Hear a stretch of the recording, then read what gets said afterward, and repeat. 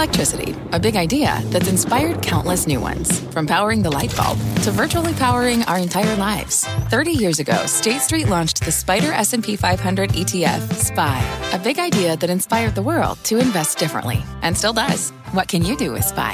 Before investing, consider the fund's investment objectives, risks, charges, and expenses. Visit ssga.com for a prospectus containing this and other information. Read it carefully before investing. SPY is subject to risks similar to those of stocks. All ETFs are subject to risk, including possible loss of principal. Alps Distributors, Inc. Distributor. My mission is simple, to make you money. I'm here to level the playing field for all investors. There's always a bull market somewhere, and I promise to help you find it. Mad Money starts now. Hey, I'm Cramer. Welcome to Mad Money. Welcome to Cramerica. Other people make friends? I'm just trying to make a little money. My job is not just to entertain, but to educate and teach you. So call me at 1-800-743-CNBC or tweet me at Jim Cramer. Here we go. Part of earnings season, and the question that should be on your mind is simple. Do you keep riding the Magnificent Seven, or do you try to find the next big thing? After a day where the Dow gained 184 points, once again, crazy.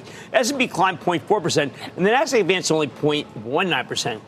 It's really what's on my mind, probably on yours.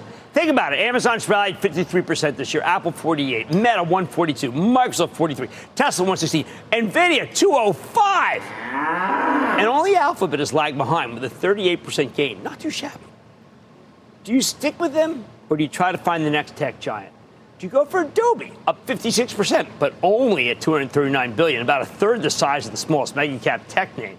Or the similar-sized Salesforce, up 70%. Or perhaps the most logical, ServiceNow, up 49%, but only with a juicy $118 billion valuation, maybe going higher.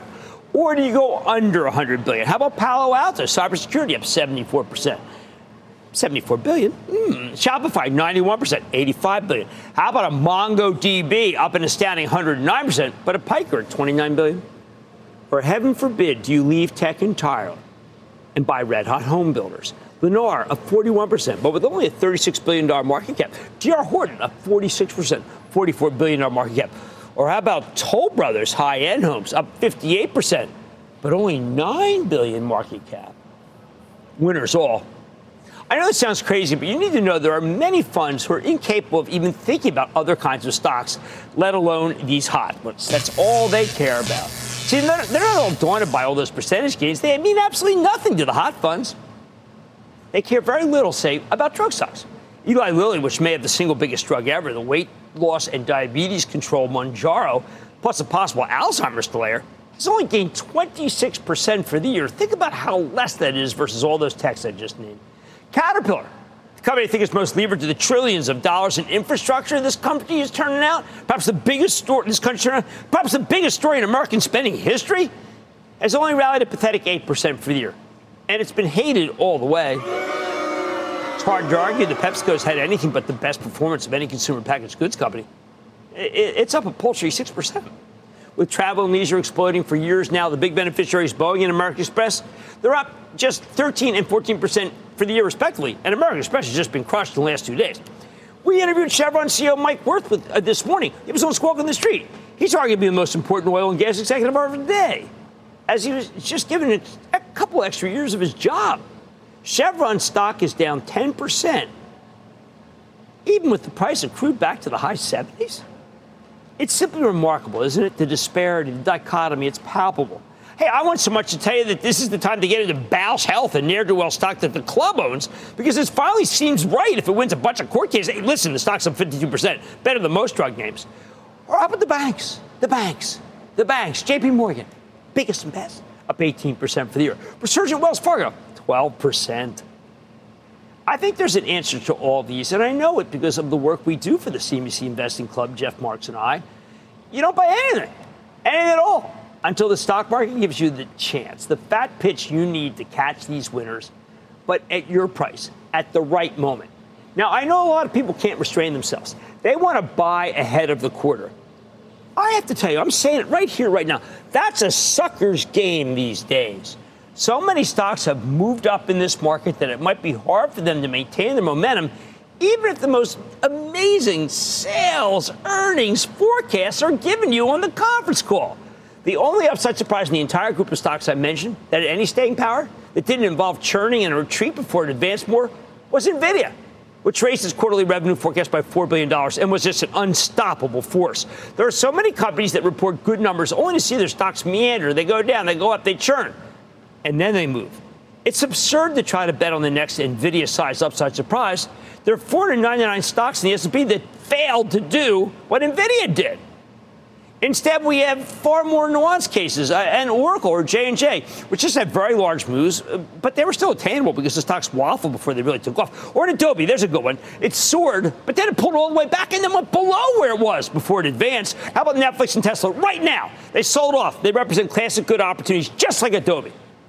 So what should you do? What's the best way to figure out what you're looking for among all the choices I've just mentioned? I think this is a matter of keeping it simple, stupid. The KISS method. And the KISS method says that if there are so few cases where you have an off-to-the-races kind of rally, an NVIDIA rally, then why bother to try to figure out if Apple's a buy before earnings? Or if Amazon might tell you that Amazon Web Services has stopped slowing in growth and done a U-turn. Or might do a U-turn in the fourth quarter. Hey, you want to go into Google Hot? Only to find out that YouTube has signed up very few subscribers, the NFL Sunday Ticket, or that Google Cloud has lost share? Who knows? So there's a simple way, a two-step way to figure out what to do with every one of these stories, and I got it, and I'm giving it to you. First step, you have to ask, are we overbought going into the quarter with the stock itself part of the overbought equation? If yes, guess what? You got to forget about it. You missed the move. End of story. You weren't bold enough. You were too bearish. Maybe you were stuck with Mike Wilson, the highly regarded Morgan Stanley equity analyst who conceded today, as I knew he would, when he said we were wrong in staying too pessimistic.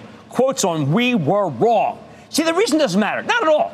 All that matters is that it's hard for stocks to rally when we're really overbought. And right now we're very overbought, more than 5 on the oscillator I follow, which means we're pretty darn vulnerable. And the mega cap tech names all fit that profile. So I'm saying is, undiscriminating as it is, you failed to catch the upside if you're not in, and you either have to move on or wait for a better moment. No sin in waiting. And that's what I'm urging members of the investing club who were not in when we bought a lot of these stocks. You know, it's too late. So what you want to do with almost every one of these winning stocks I just mentioned is wait for a swoon after the report. Or more important, wait for a market-wide sell-off that brings the whole group down, like something we might get at 2:47 on Wednesday after something that Jay Powell says in an press conference. If there's so many days where we've been up, I know it's hard to just wait for the pitch. It's so much easier to swing away. But you got to ask yourself, swing away at what? There isn't even a pitch worth hitting unless it's NVIDIA 2 months ago, and that's come and gone. With these rules in mind, understand that all the winners I've just mentioned are off limits until you get a market-wide swoon. Or at the very least, one of them reports a good quarter and the stock sells off anyway. Because for some reason, Wall Street gets it wrong, like Tesla, like Netflix. Very few concepts are as difficult to accept as the one that says, you missed it. We never want to believe we missed anything. Unless you're willing to settle for these sectors that have very little gain so far, the markets have not, so to speak, you must accept that the buying opportunity is long over. Here is your bottom line. You gotta wait. And if these don't ever come in, then that's all she wrote. Let's go to Andrew in California. Andrew. Hey, Jim. Big fan of your show. I own Exponential Fitness, ticker XPOF. Last month, there was a short report that came out with allegations against the CEO and concerns that the franchisees are losing money. I know you've highlighted the stock in the past, and what I really want to know is, can Exponential Fitness still give me exponential gains? All right, here's what I'm going to tell you, because I asked some very specific question about whether any of the franchises had failed. I got a very specific answer, which was no. I then subsequently find out that some people say that answer was wrong. So here's what we do. When we have a situation where the press says that somebody is wrong, but the person says he's right, I invite that person on to tell me why I should believe him and not the press. So, CEO, founder, Anthony Geisler, hope to see you soon. Madison in Texas. Madison. Hi, Jim. We hold a large position in DocuSign and wanted to ask your thoughts. Why is DocuSign's valuation so low if their overall adoption is as high as it is? Do you think it's the company's fault for not charging enough, or is the barrier to entry so low that others are able to enter the marketplace? Madison, you are asking the most important question I found, and exactly what I felt when I interviewed the CEO of DocuSign was, were they late? What happened? I came away thinking, you know what? They're going to pull it off. It's just that what happened is that the previous CEO, I think he fell on his laurels. I think he had it all locked up. And then a company like Adobe came in and said, you don't have it locked up. But I like DocuSign, and I think that you're going to be okay. Not great, because there's so many better stocks, but okay. Listen, we never want to believe we missed anything. I know, you know, I don't feel it, no second guess, but it's true. Unless you're willing to settle for this, for the market's have-nots, and I just showed you why you shouldn't, you must accept that at this point, the buying opportunity is long over unless we get a swoon. Oh, man, tonight, we've been laser focused on all things stablecoin for years. Now, former CFTC Chair Tim Mastin is out with a really important op-ed on this subject that I think is mandatory reading when it comes to the whole cryptocurrency cohort. And I know you care about that group. I'm breaking down the latest with the man himself. And it's the comeback of the regional banks here to say, I'm digging into the recent reports in the group and sharing where I think this volatile corner of the market could be headed. And last week, the Justice Department and the FTC released a draft update of their latest merger guidelines. What does it matter for you and your stocks? I'm discussing with Assistant Attorney General Jonathan Cantor. You do not want to miss this, so stay with Cramer.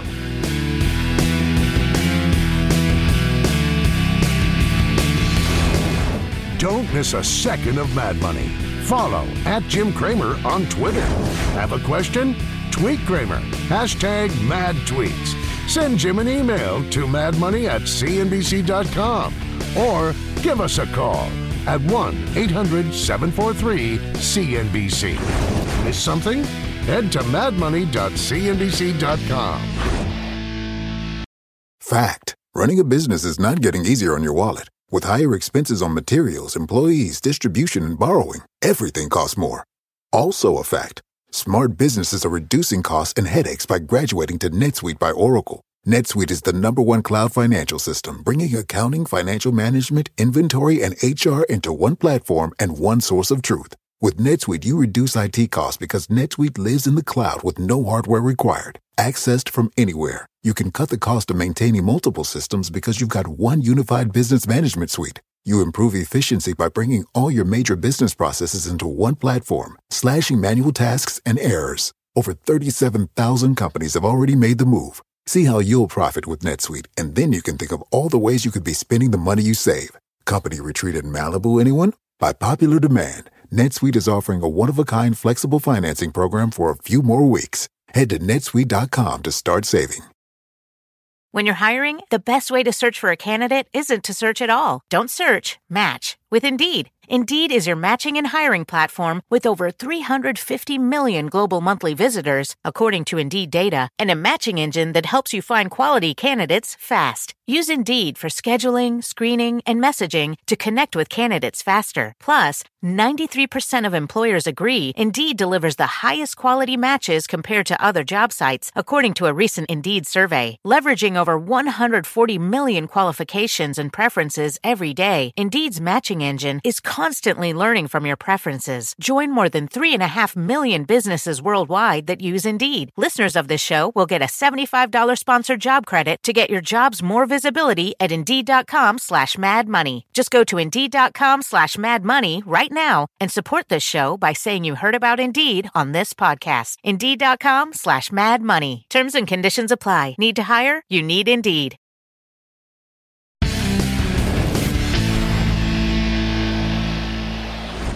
Right now, we are at an incredibly pivotal moment when it comes to cryptocurrency regulation.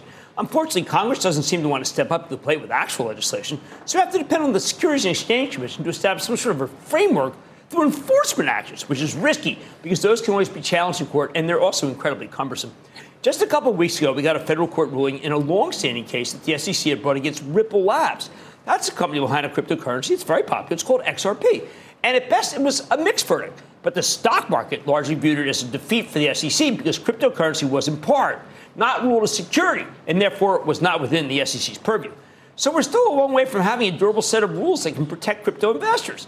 As Tim Mastin, the former chairman of the Commodities Futures Trading Commission, pointed out in a really smart op-ed piece last week, if we don't take the lead on this stuff, if we don't take the lead to regulate it, well, other countries will set the standard for us. And that's especially true for stablecoins. They're the most dangerous link between the crypto economy and the real economy. So in the wake of the Ripple decision and figure out what the hell is going on with this stablecoin, let's check back in with our go-to crypto regulation expert, Tim Mastin, former CFTC chair, current research fellow at Harvard's Kennedy School of Government. Mr. Mastin, welcome back to Mad Money.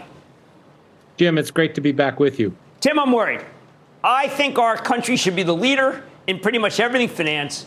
It is very clear in the last few months that we have ceded this, I'd say, supremacy to other countries that may not even understand what they're doing, and yet we're all going to be stuck with the rules, including American investors. How do we stop this? Well, I don't think we're that far behind, at least not yet. And I think, the U.S., if it were to just exercise a little bit more leadership here, I think other countries would follow. And there's really two different issues here. One is the general regulation of crypto, which you referred to, and this recent court case is problematic. In some ways, it was a victory for the SEC, but in other ways, it wasn't. And that's why I still believe we can't get to a good regulatory framework through enforcement alone. And I've advocated that, the SEC and the CFTC should get together and just create some standards for these platforms, and Congress should direct them to do that. With stable coins, it's a little bit different. Okay, please, because this is really important. Yeah, so, as you said, stable coins are kind of a potential connector between the crypto world and the real world. Now, a stable coin is simply a crypto token that is supposed to be backed by real assets, and most of them that we talk about are backed by dollars. So one token equals $1. They're only used for crypto trading today. They might have other applications, but they exist. And my concern is we're not addressing the risks. I think our regulators often take the view that, well, it's better just to try to keep them out of the regulatory perimeter. But I don't think that really works. And, I think the competition from stablecoins could be useful, again, if we address the risks, and they are significant. Well, Tim, I've got to tell you, I remember during the bad days of 2008, where people broke the buck. We thought that there were securities backing up our dollar in our money markets. And then we kind of cleared that up, and it was great. I know millions of investors, and just through my panoply of people I deal with, who, if they knew that there was something similar, a money fund that was crypto, they would feel so much more comfortable. Why isn't a Fidelity or a JP Morgan, which isn't really favoring this stuff, or even the SEC and Treasury just saying, here's what we want? Because then I could tell everybody, listen, it could be part of your 401k. It should be in your IRA. Well, I would take a slightly different approach, which is I've kind of viewed stablecoins as a payment mechanism that wouldn't pay any interest. So I don't think people should regard them as, an investment vehicle. The question is, would they be useful in payments? Now, most of us think of the payment system and think, well, that seems to be fine, right? I've got my credit cards. I've got mobile banking. What do we need anything else for? The truth is the U.S. system is slower and more expensive than what other countries have developed all over the world. And you see that particularly with cross-border payments. And it also, that burden falls heavily on lower income people because they don't have credit cards always, or, their checks don't get cleared by the bank quickly. So could stablecoins help? Possibly. Now, I say that, I'm not convinced yet because it's not clear they're faster. There are some real issues in terms of making them safe, but I'd rather see us develop a regulatory framework than simply say, well, let's hope they go away. Because other countries are doing that. We do have people in Congress on both sides of the aisles that want to see this done. But, whether they can reach agreement is another issue. Well, okay, see, this is what I find to be most disconcerting. There's a broad-based coalition that would do something here. But the only thing that's really come forward is the SEC, I think, correctly bring enforcement actions because there's a lot of chicanery. But we don't have Treasury making any sort of rules that make me feel good. And all the while, I've got a guy, today I see there's a fellow Sam Altman. We know him from ChatGPT. Well, he's got a WorldCoin. And I'm saying to myself, I don't know, smart guy, WorldCoin, but it's not going to be allowed here. And I am completely mystified about how we can get to a situation where the rest of the world seems to have a little bit more together, and our people are being disadvantaged. Well, that's the thing. Technology marches forward, and regulators are always trying to catch up with it. But I think in this case, you can't just say, well, let's try to keep it out of the box, keep it, so that it's not connected to the traditional financial system, because we do have other countries, Europe, the UK, Singapore, the UAE, creating these frameworks. You could have more dollar-based stablecoins issued from abroad. Now, that might not happen, but it could. And you have states that are in a position to license them. So that's why I think we need something at the federal level. Treasury has called for legislation, but I wish they would make it more of a priority. And I've advocated with two other law professors, I've advocated a way that regulators could do this on their existing authority. They wouldn't need legislation.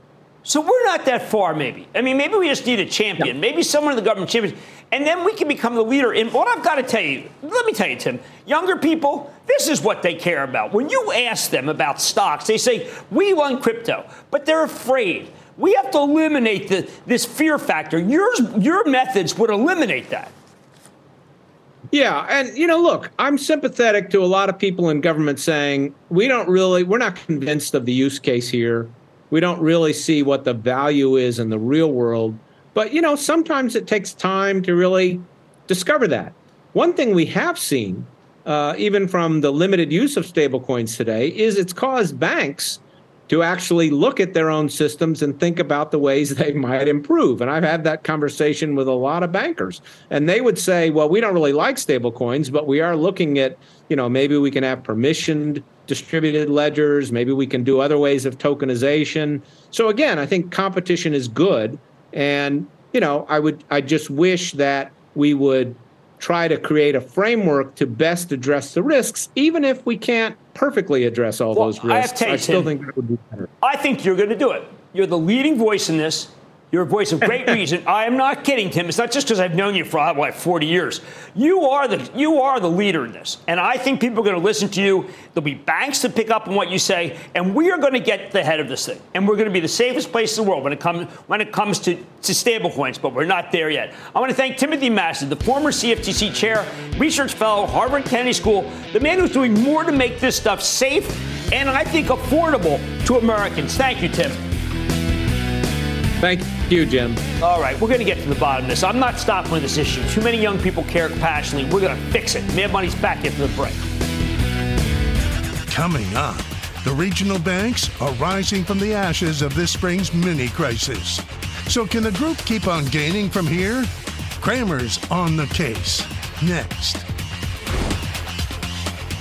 The spirit of performance defines Acura, and now it's electric. Introducing the all-electric ZDX, Acura's most powerful SUV yet. While what powers their cars may change, the energy that makes Acura never will. Crafted using the same formula that brought them electrified supercars and multiple IMSA championships, the ZDX has track-tested performance that packs an energy all its own. With a premium Bang & Olufsen sound system and up to 313-mile range on a single charge, and a Type S variant with an estimated 500 horsepower, the ZDX is everything they said electric could never be. It was built with the driver in mind, just like Acura's been doing since the beginning. We could talk all day, but the only way to experience this electric performance is to drive it yourself. Unlock the energy and order yours at Acura.com. Take your business further with the smart and flexible American Express Business Gold Card. It offers flexible spending capacity that adapts to your business. You can also earn up to $395 in annual statement credits on eligible purchases at select business merchants. That's the powerful backing of American Express. Terms apply. Learn more at americanexpress.com/business gold card.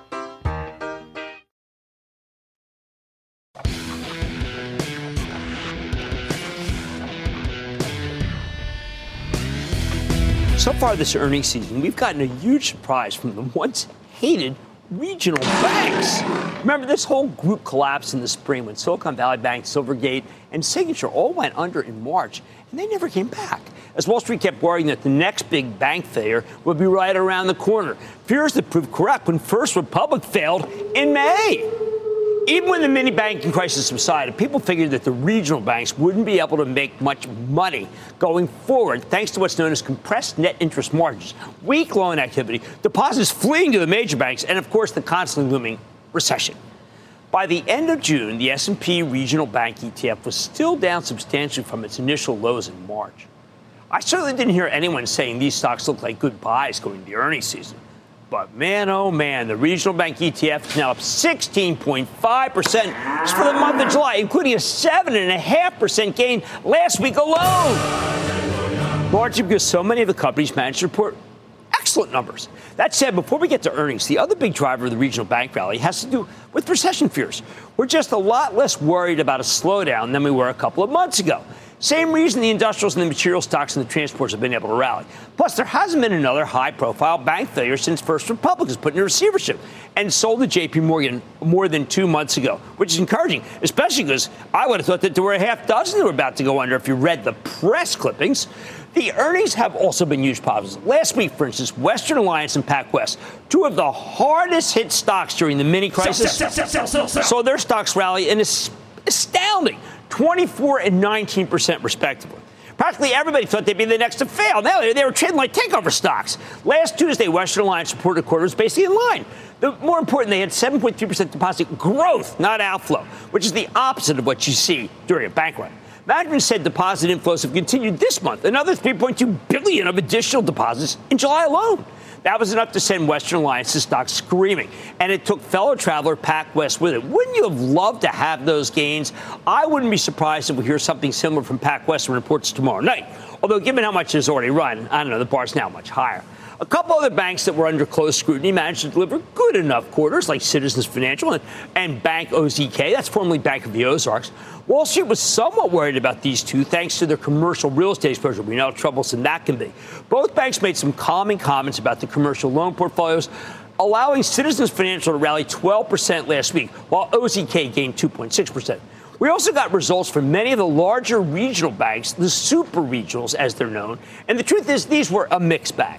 Back in March, I recommended M&T Bank on weakness because it's an extremely well-run outfit that didn't make mistakes with its bond portfolio. By the way, that's what hurt some of the banks that failed. Sure enough, M&T just reported a massive earnings beat with deposits up 2% sequentially during the quarter. People thought it might be down. Stock rallied 5% last week because the business is good. I don't even think that one's done yet. Some of the regionals reported solid results, but talked down their outlooks for the coming quarter or the rest of the year. That was the case with a couple of the largest operators like Midwestern Powerhouse, U.S. Bancorp, and Pittsburgh, Pennsylvania-based PNC Financial. U.S. Bancorp had inline sales and earnings, but gave you a lower-than-expected forecast for the third quarter, and they cut the full-year outlook. PNC delivered a 5-cent earnings beat, but also offered tepid outlook for the back half of the year. You know what's interesting, though? Both stocks were able to rally anyway. U.S. Bank gained it's USB now, nearly 9% last week, while PNC was up close to 7%. That's just like what I said at the top of the show. When you don't have to guess the quarter, you can actually wait. Now, we saw similar action from the Cleveland, Ohio bank, KeyCorp, which missed earnings expectations and lowered most of its full-year guidance, but still the stock jumped 12.5%. It was down too much. What does this all say about all these things? It tells us that U.S. Bancorp, PNC, and Key were all trading like they're headed for truly calamitous numbers, which is why nobody seemed to be worried that they guided for incrementally worse numbers. It didn't matter. It's in the stocks. Many investors said, hey, what a relief. People figured we were in a slow-rolling regional bank apocalypse. In reality, the numbers are just going to be a little worse, in some cases, a little better. I also want to flag Huntington Bank shares. They've been on a bunch of times. Columbus, Ohio-based bank that I recommended a few times as a port in the storm because of its great management team, conservative business, and strong dividend yield. Huntington reported Friday morning and had an inline result, but deposits grew 8% in the quarter. That's a huge positive. A lot of people were saying they were going to flee. On the other hand, management lowered their full-year net interest income growth forecast to account for the current interest rate environment. Ultimately, the stock closed down a little on Friday, even as it still finished the week up almost 5%. Oh, I still like it here. Hey, by the way, that 5.1% yield, it doesn't hurt. Now, the only legitimately disappointing result I saw this week came from a bank that it kind of surprised me, frankly. Truist Financial, the Southeastern regional bank formed by the merger of BB&T and SunTrust a few years ago. Two banks I really like. Truist missed earnings expectations by 8 cents off a dollar basis, guided down for the second straight quarter.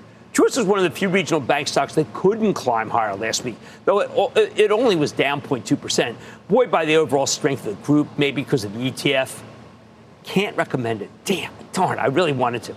Finally, we're on the subject of regional banks. I want to take a few seconds to pat myself on the back for recommending Charles Schwab, which I stuck my neck out to support in late March, and then again in May. even though Schwab's an online brokerage house, it does got a bank within it. And somehow Wall Street became convinced that the bond portfolio at Schwab's internal bank could wreck the entire company. I told you that was insane. There was zero chance of a bank run at Schwab. Even if the internal bank vanished, the core business would be fine. Sure enough, Schwab turned in a heck of a quarter last Tuesday, saying that the cash sorting, its turn for deposits leaving for places where they can earn higher interest rates, has mostly run its course, while the brokerage part of the business, well, you know, the main part was thriving. I think it's even going to get better. Schwab stock jumped more than 12% Tuesday. It's now up 29% from where it was trading when I doubled down on it in late May. Yes! But here's the bottom line. We've now heard from a critical mass of the regional banks, including a number of the names that investors were most worried about in the spring. And while I won't go so far as to say that the results were phenomenal, they've certainly been good enough given the ridiculously low expectations by the group. By the way, many of the regional bank stocks are still ultra cheap, while several others offer fantastic dividend yields. They've suddenly become a lot more attractive now that Wall Street's gravest fears seem to be subsiding. And Schwab? It's as great as it was before it was slagged by so many fearmongers who turned out to be dead wrong. Let's go to Jeff in New Jersey. Jeff. What's up? First time caller here. Just want to say what a remarkable show you have. So I find myself experiencing losses in my investment with American Express, despite the company's impressive performance in both top and bottom line earnings. Is it time to sever ties? You know what? I spent a lot of time talking with Steve Square. He's the CEO, and the expectations for this thing were so darn high. I don't know if they could ever, no bank could have possibly done, no credit card company could have possibly done what they wanted. People now like MasterCard and Visa. Those are the two that people like. I like MasterCard more than American Express, candidly, mostly because I just kind of felt that the expectations are still too high for American Express and has to come down a little more before it finds a bottom, even though I like it very much. Dale in Florida. Dale. Hey, Jim, long-time listener, first-time caller. Excellent. My new fiance, Connie, and I would like to thank you for being such a saint for us retail investors. Oh, my God, thank you. It's what I'm all about. I got to tell you, I've been with some institutional investors in the last couple of weeks. I'm not for them. They're not for me. What's up? All right, I've been following this ticker from $13, and it's up to $53. But I feel it may be at its peak. Just want to get your. I do have a long position and call options on this. I want to get your take on Upstart. Okay, Upstart is an absolute short squeeze of tremendous proportions. There were some people betting against this thing. But I think you're right. The short squeeze can only go so far, as we saw with GameStop, as we saw at AMC. And I think that you ought to skedaddle and be happy and take the gain and go buy yourself a cashmere sweater, as my late mom used to say.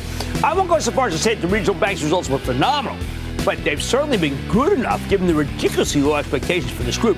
Watch One Mad Money, including my exclusive with Assistant Attorney General Jonathan Cantor, trying to get a sense of where M&A stands in our country because it is vital for the stock market, going straight to the source. And all eyes are on the Fed this week, but why do I think that could be a mistake if you're trying to make money in this tape?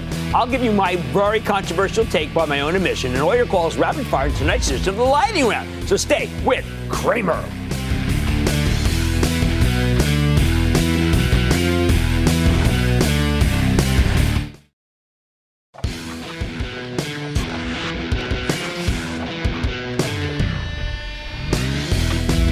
Last week, the Justice Department and the FTC jointly released a draft update of their latest merger guidelines, and they represent what some would say are anti-business, but others would say is a return to what antitrust was all about when it began in this country. This stuff is incredibly important for all investors. It is vital we understand what's going on right now.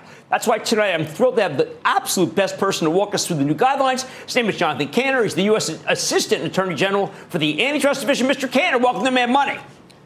Oh, thrilled to be here, Jim. Well, I've got to tell you something, John. You have been, I think, someone who is readily understood, but seems to create a level of confusion because Wall Street doesn't understand what the laws are. I want to quote something from a speech that you gave at the University of Chicago, April 21st of last year. It says, I am pleased to report that the patient is alive and well, and here we're talking about antitrust, and the prognosis is good. Antitrust enforcement is on the mend, cared for and supported by a broad bipartisan coalition devoted to its rehabilitation and full recovery. What do you mean by that? I thought we've had antitrust for years in this country. Certainly we have had antitrust. And Jim, let me just say I'm thrilled to be here with you today, and I'm glad we're talking about this. So we have had antitrust in our country. The merger laws have existed since 1914.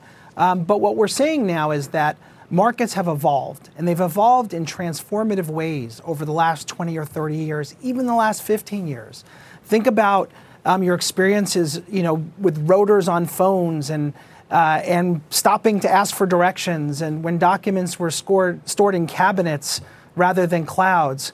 What I'm talking about is how markets have transformed. And when market realities change, it's really important that we keep pace with those changes.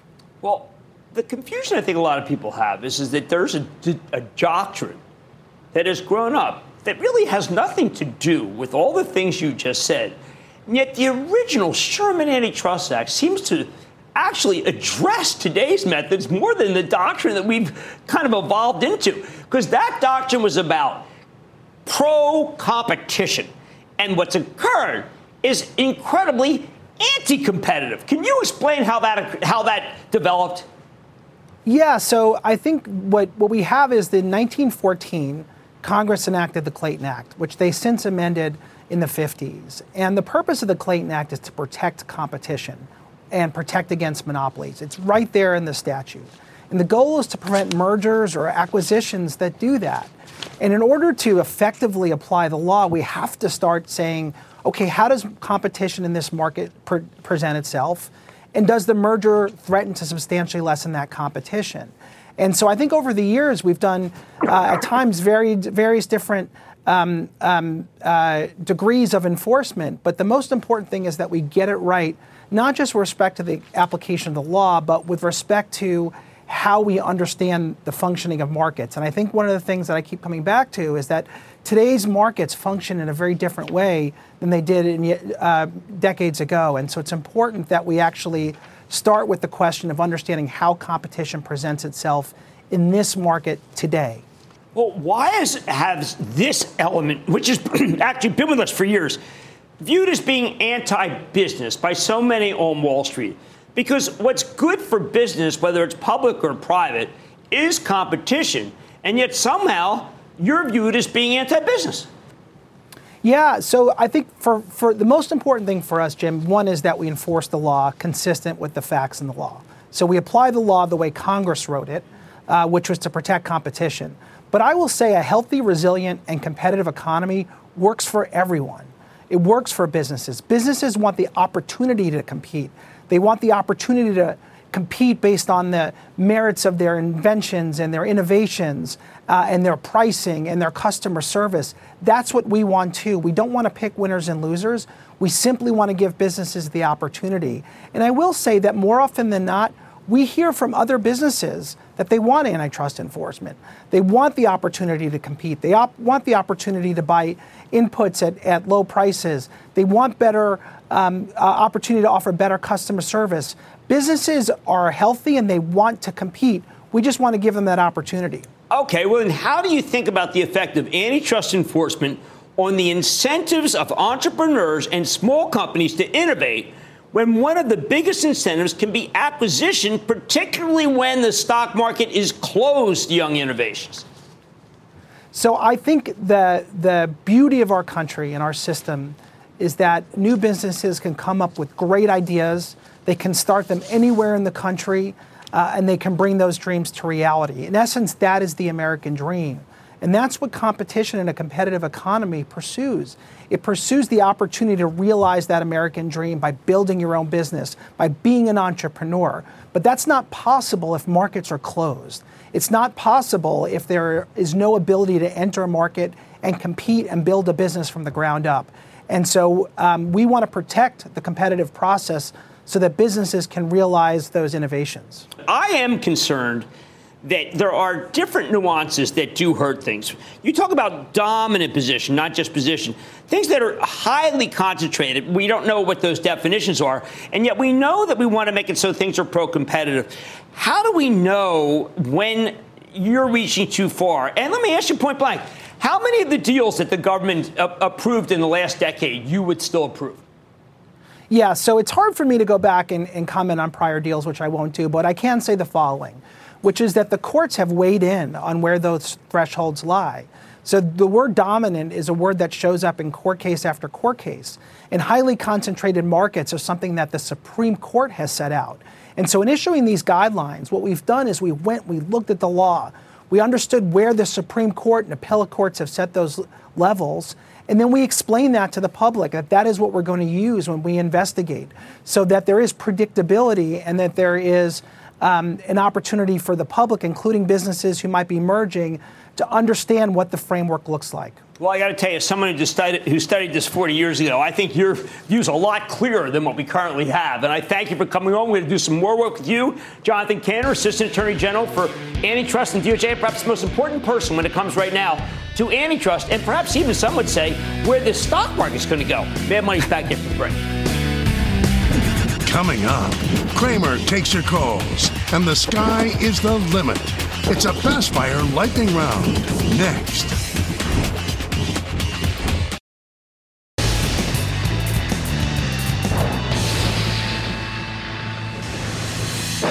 It is time. It's time for the lightning round. That's where one of those things. Playing this down.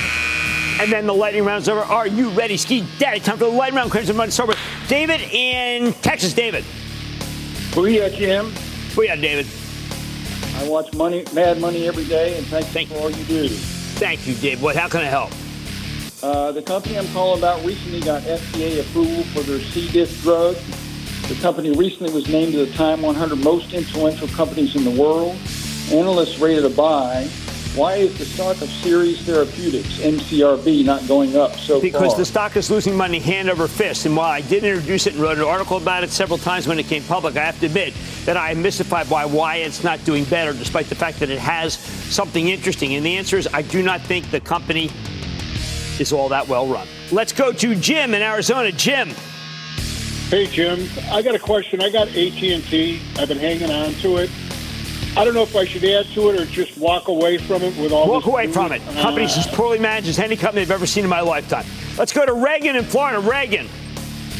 Hey, Jim. I wanted to ask you about Centrus Energy and what you think of them going forward, especially given what's going on with the Inflation Reduction Act and the talk around... I'm not a believer in uranium.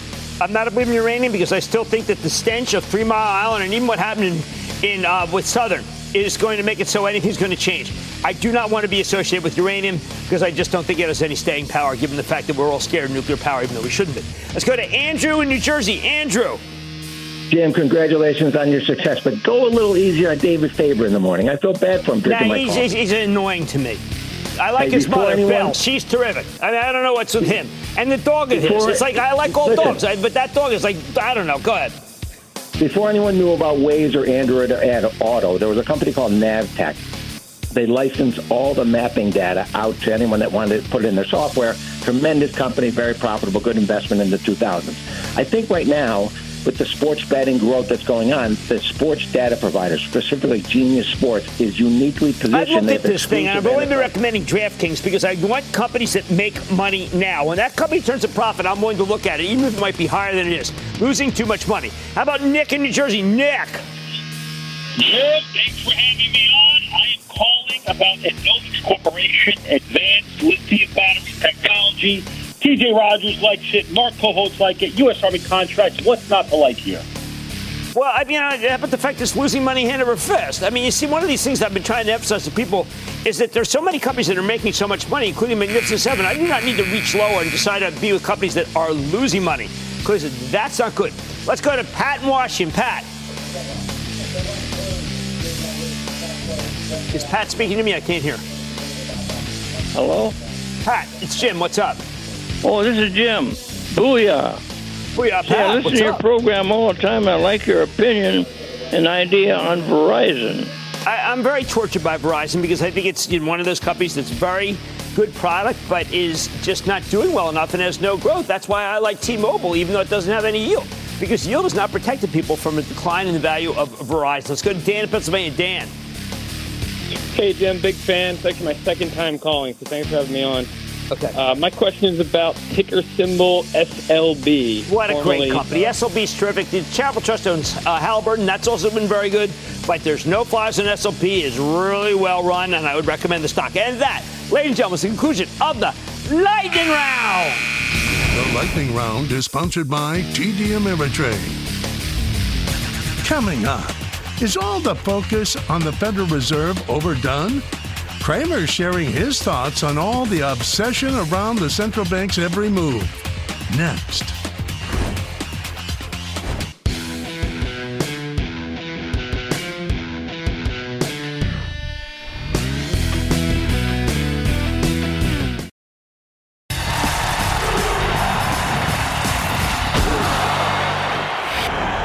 Why did our obsession with the Fed fail us this year?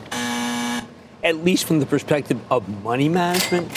That's the central issue I see coming up ahead of the Fed meeting Wednesday. We're in still one moment where all eyes are on the Fed, a legitimate focus, yet the wrong one if you're trying to make money in the stock market, as we are. First, it made sense to focus on the Fed in previous years, in part because of its unpredictability. Unpredictability fuels uncertainty, and uncertainty fuels sell. So we had plenty of reasons to have wall-to-wall coverage. But this time turned out to be very different. Other than a handful of rookie errors at the very beginning of his tenure, Chairman Jay Powell has been pretty flawless, extremely predictable. So the Fed obsession became a misdirection play. Even don't fight the Fed, which is normally good advice, only worked for the bulk of last year. Since the fall, though, you've made a lot of money if you fought the Fed by owning stocks that don't normally work at this point in the business cycle.